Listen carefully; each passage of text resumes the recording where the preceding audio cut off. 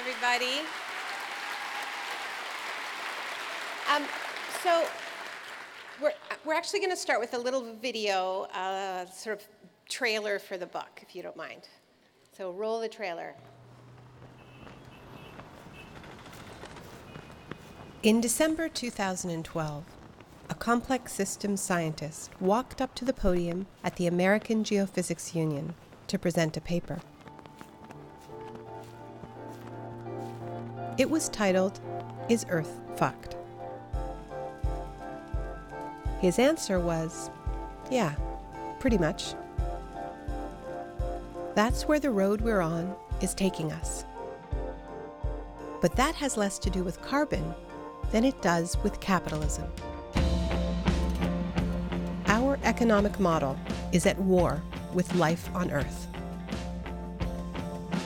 We can't change the laws of nature, but we can change our broken economy.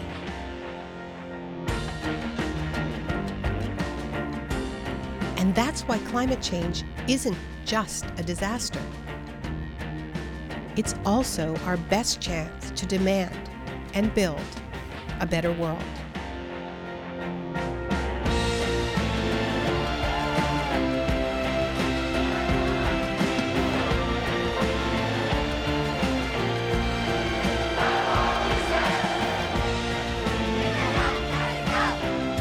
Change or be changed. But make no mistake, this changes everything.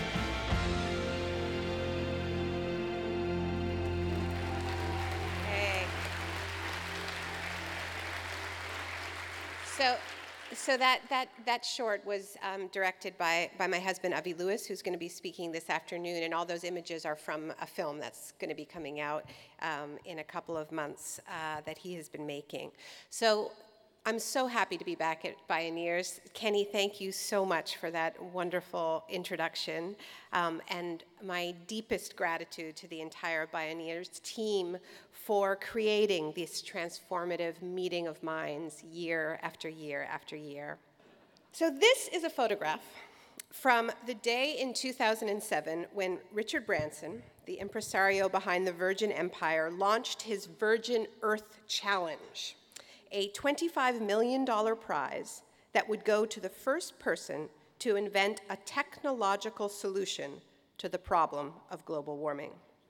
Specifically, the task was to build some kind of gizmo to suck large amounts of carbon out of the air and sequester it without countervailing harmful effects. Now, $25 million for a single prize is a lot of money. It is the largest pot of money for any scientific award out there. I want to just take a little closer look at this picture. So you see Branson over there with that big grin on his face, gleefully tossing the planet in the air as if it were a beach ball.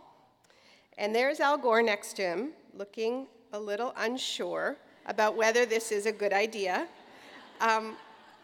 So I wanted to show this to you because I feel like this frozen moment is the perfect snapshot for the first incarnation of the climate movement, the one that failed. An extremely wealthy and powerful man with the whole world literally in his hands, promising to save the fragile blue planet on our behalf. This heroic feat will be accomplished, he has just announced, by harnessing the power of human genius, assumed, of course, to be infinite as fossil fuels, and the desire to get really, really rich. So, if you ask me, pretty much everything is wrong with this picture.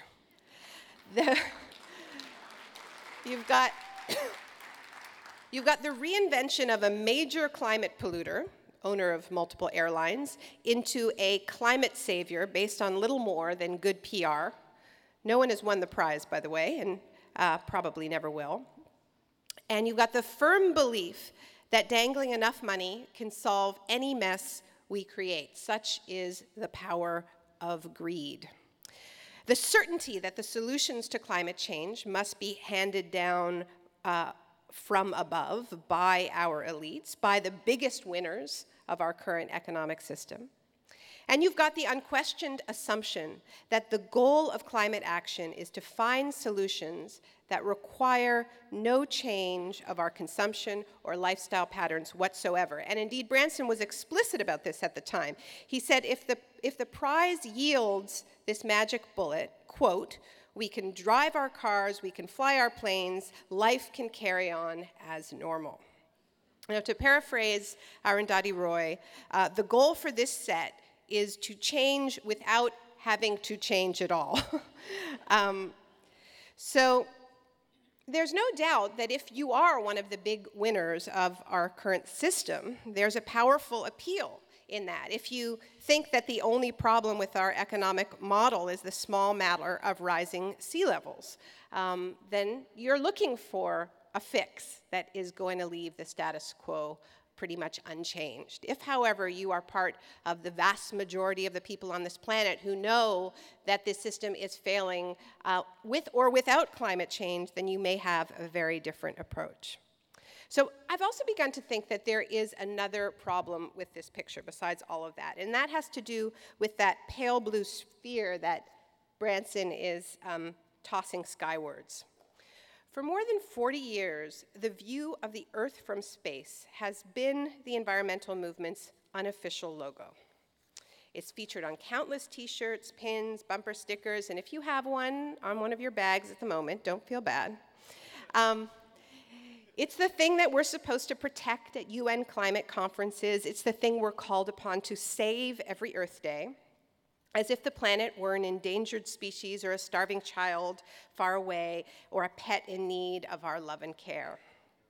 And that conception, the planet as needy child or animal, is, I think, just as dangerous as that idea born in the 1600s that the Earth was an inert machine and that we humans were its engineers, called upon by God to exert total mastery. Though these seemingly quite different narratives, different in spirit, both put humans quite literally on top of the world. So, yeah, think about it. When we marvel at that blue marble in all of its delicacy and frailty and resolve to save the planet, we cast ourselves in a very specific role. That role is of a parent, the parent of the earth. But the opposite is the case, as every traditional society that sees the earth as a mother knows. It is we humans who are fragile and vulnerable, and the earth that is hardy and powerful and holds us in its hands. In pragmatic terms, our challenge is less to save the earth from ourselves and more to save ourselves from an earth that, if pushed too far, has ample power to rock, burn, and shake us off completely.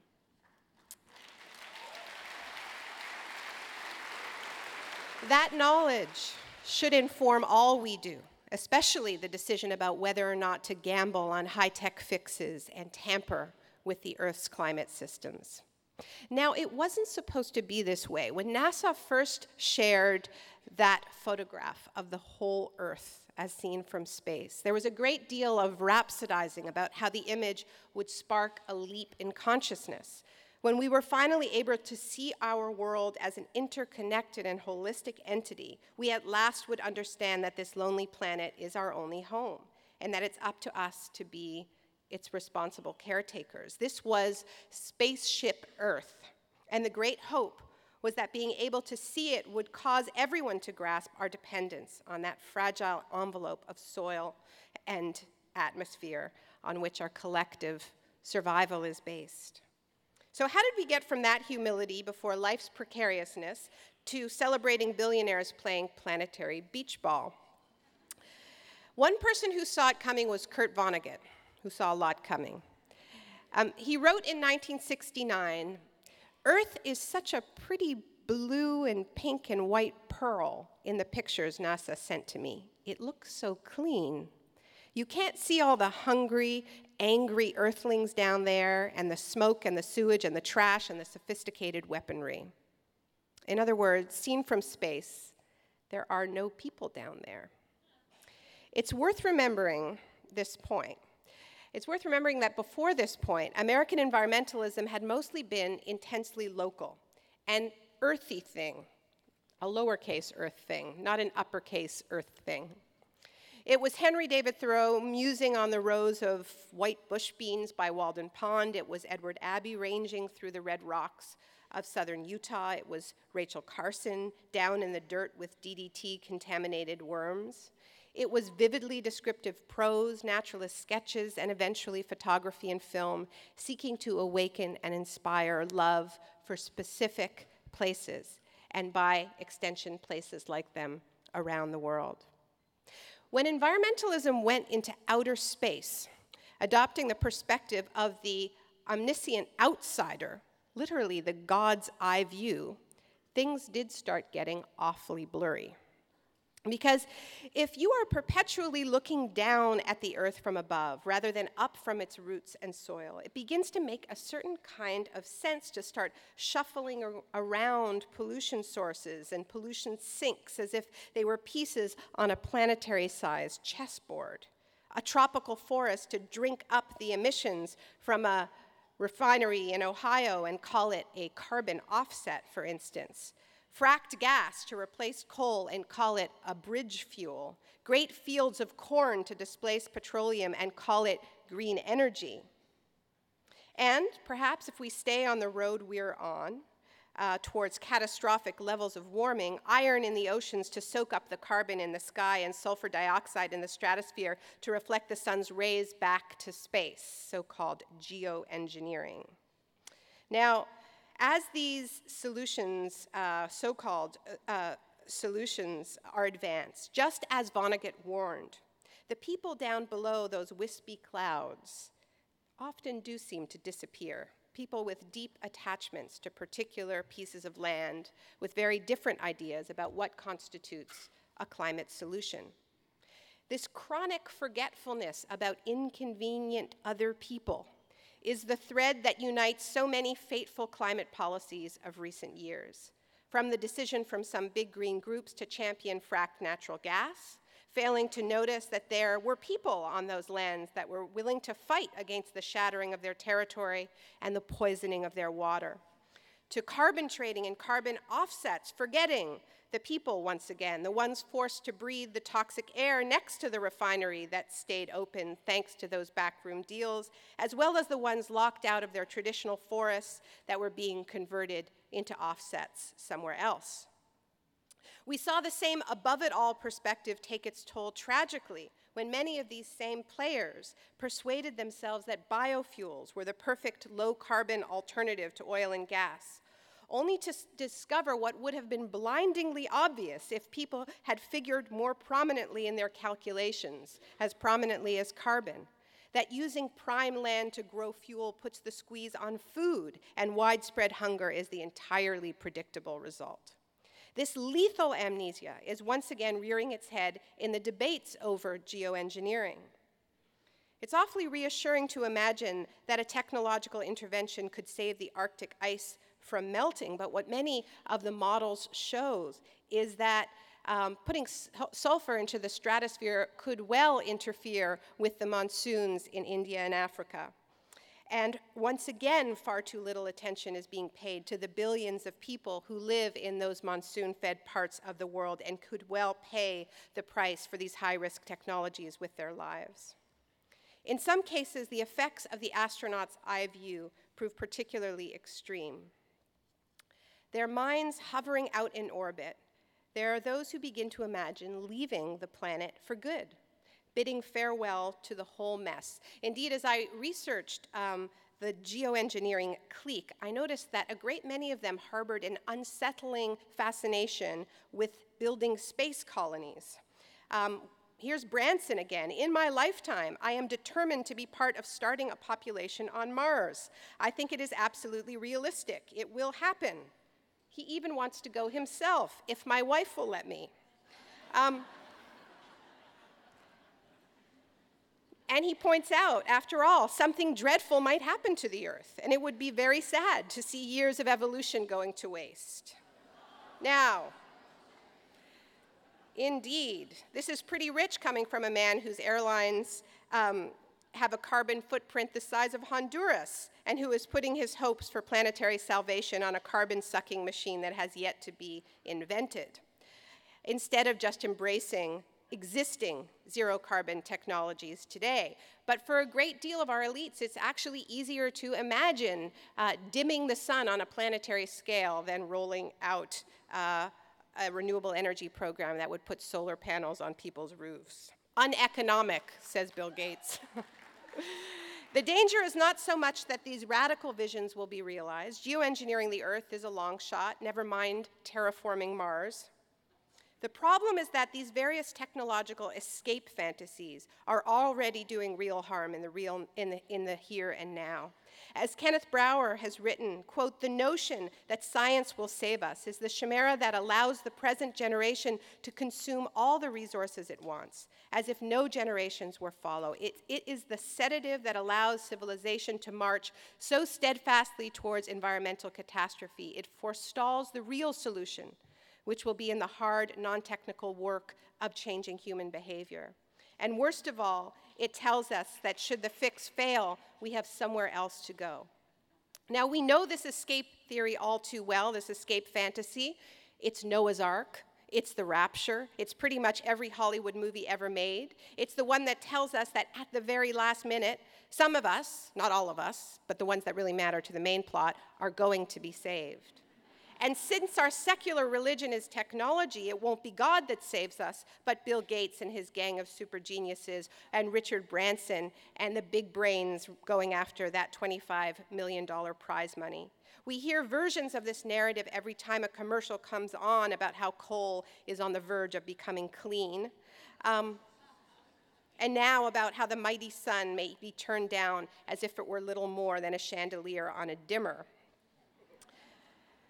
Now, if a current batch of these schemes doesn't work, the same story tells us that something else will surely arrive in the nick of time. We are, after all, the super species, the chosen one, the God species. We will triumph in the end because triumphing is what we do.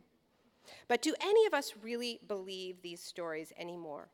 After so many of our most complex systems have failed, from BP's deepwater drilling to the derivatives market, with some of our biggest brains failing to foresee these outcomes, the power of this hackneyed narrative arc is beginning to weaken. We're losing faith in messianic billionaires and their technological miracles they keep dangling to protect a toxic status quo. And the best news is that the time of astronauts' I view environmentalism is appearing to be coming to a close. And a new movement is rising to take its place. One deeply rooted in specific geographies, but networked globally as never before. Some have taken to calling this movement Blockadia. Blockadia is not a specific location on a map, but rather a roving transnational conflict zone that is cropping up with great intensity wherever extractive companies are attempting to put natural systems at risk, whether for open-pit coal mining or gas fracking or tar sands or oil pipelines. Spend enough time in Blockadia and you start to notice patterns. The slogans on the signs: water is life, you can't eat money, draw the line. Though often described as anti-fossil fuel, this is in fact a pro-water movement, one grounded in a ferocious love of place.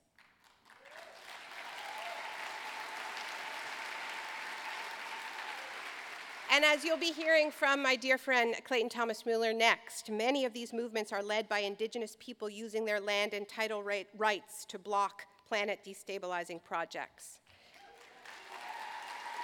Increasingly, they are also inspired and being transformed by an indigenous worldview that is reviving long-buried traditions of humility before nature and the deep knowledge that we are not above the world, but of it, the antithesis of the hubris of the would-be planet hackers.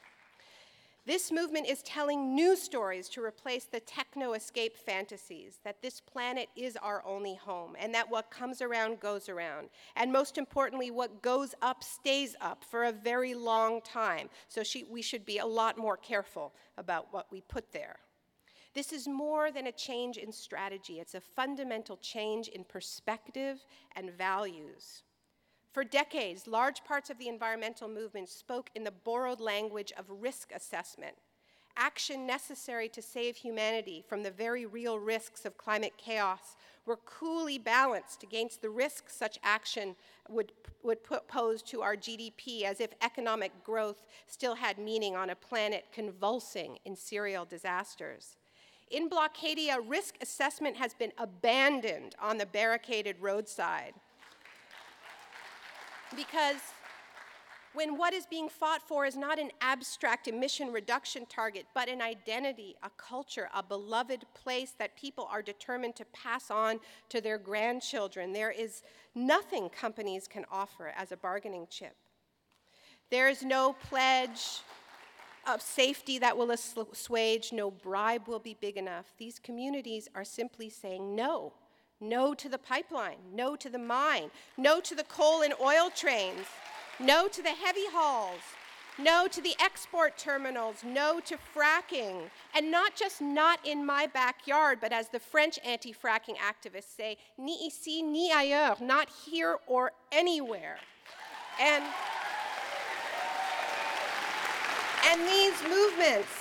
these movements are winning. They're winning state and provincial-wide fracking bans and moratoriums from Quebec to New York State. They're winning countrywide fracking bans to France and the Czech Republic. Blockadia has led to the cancellation of 3 massive coal export terminals in the Pacific Northwest, and the other 3 are in deep trouble. It's spreading investor uncertainty throughout the Alberta tar sands, with new developments being put on ice because it's not at all clear that once they dig up all that dirty bitumen, they'll be able to get it out. The fossil fuel divestment movement, meanwhile, is moving from strength to strength, from Stanford's pledge to sell its coal to Glasgow University's decision this past week to become the first European university to divest from fossil fuels, and this is just the beginning.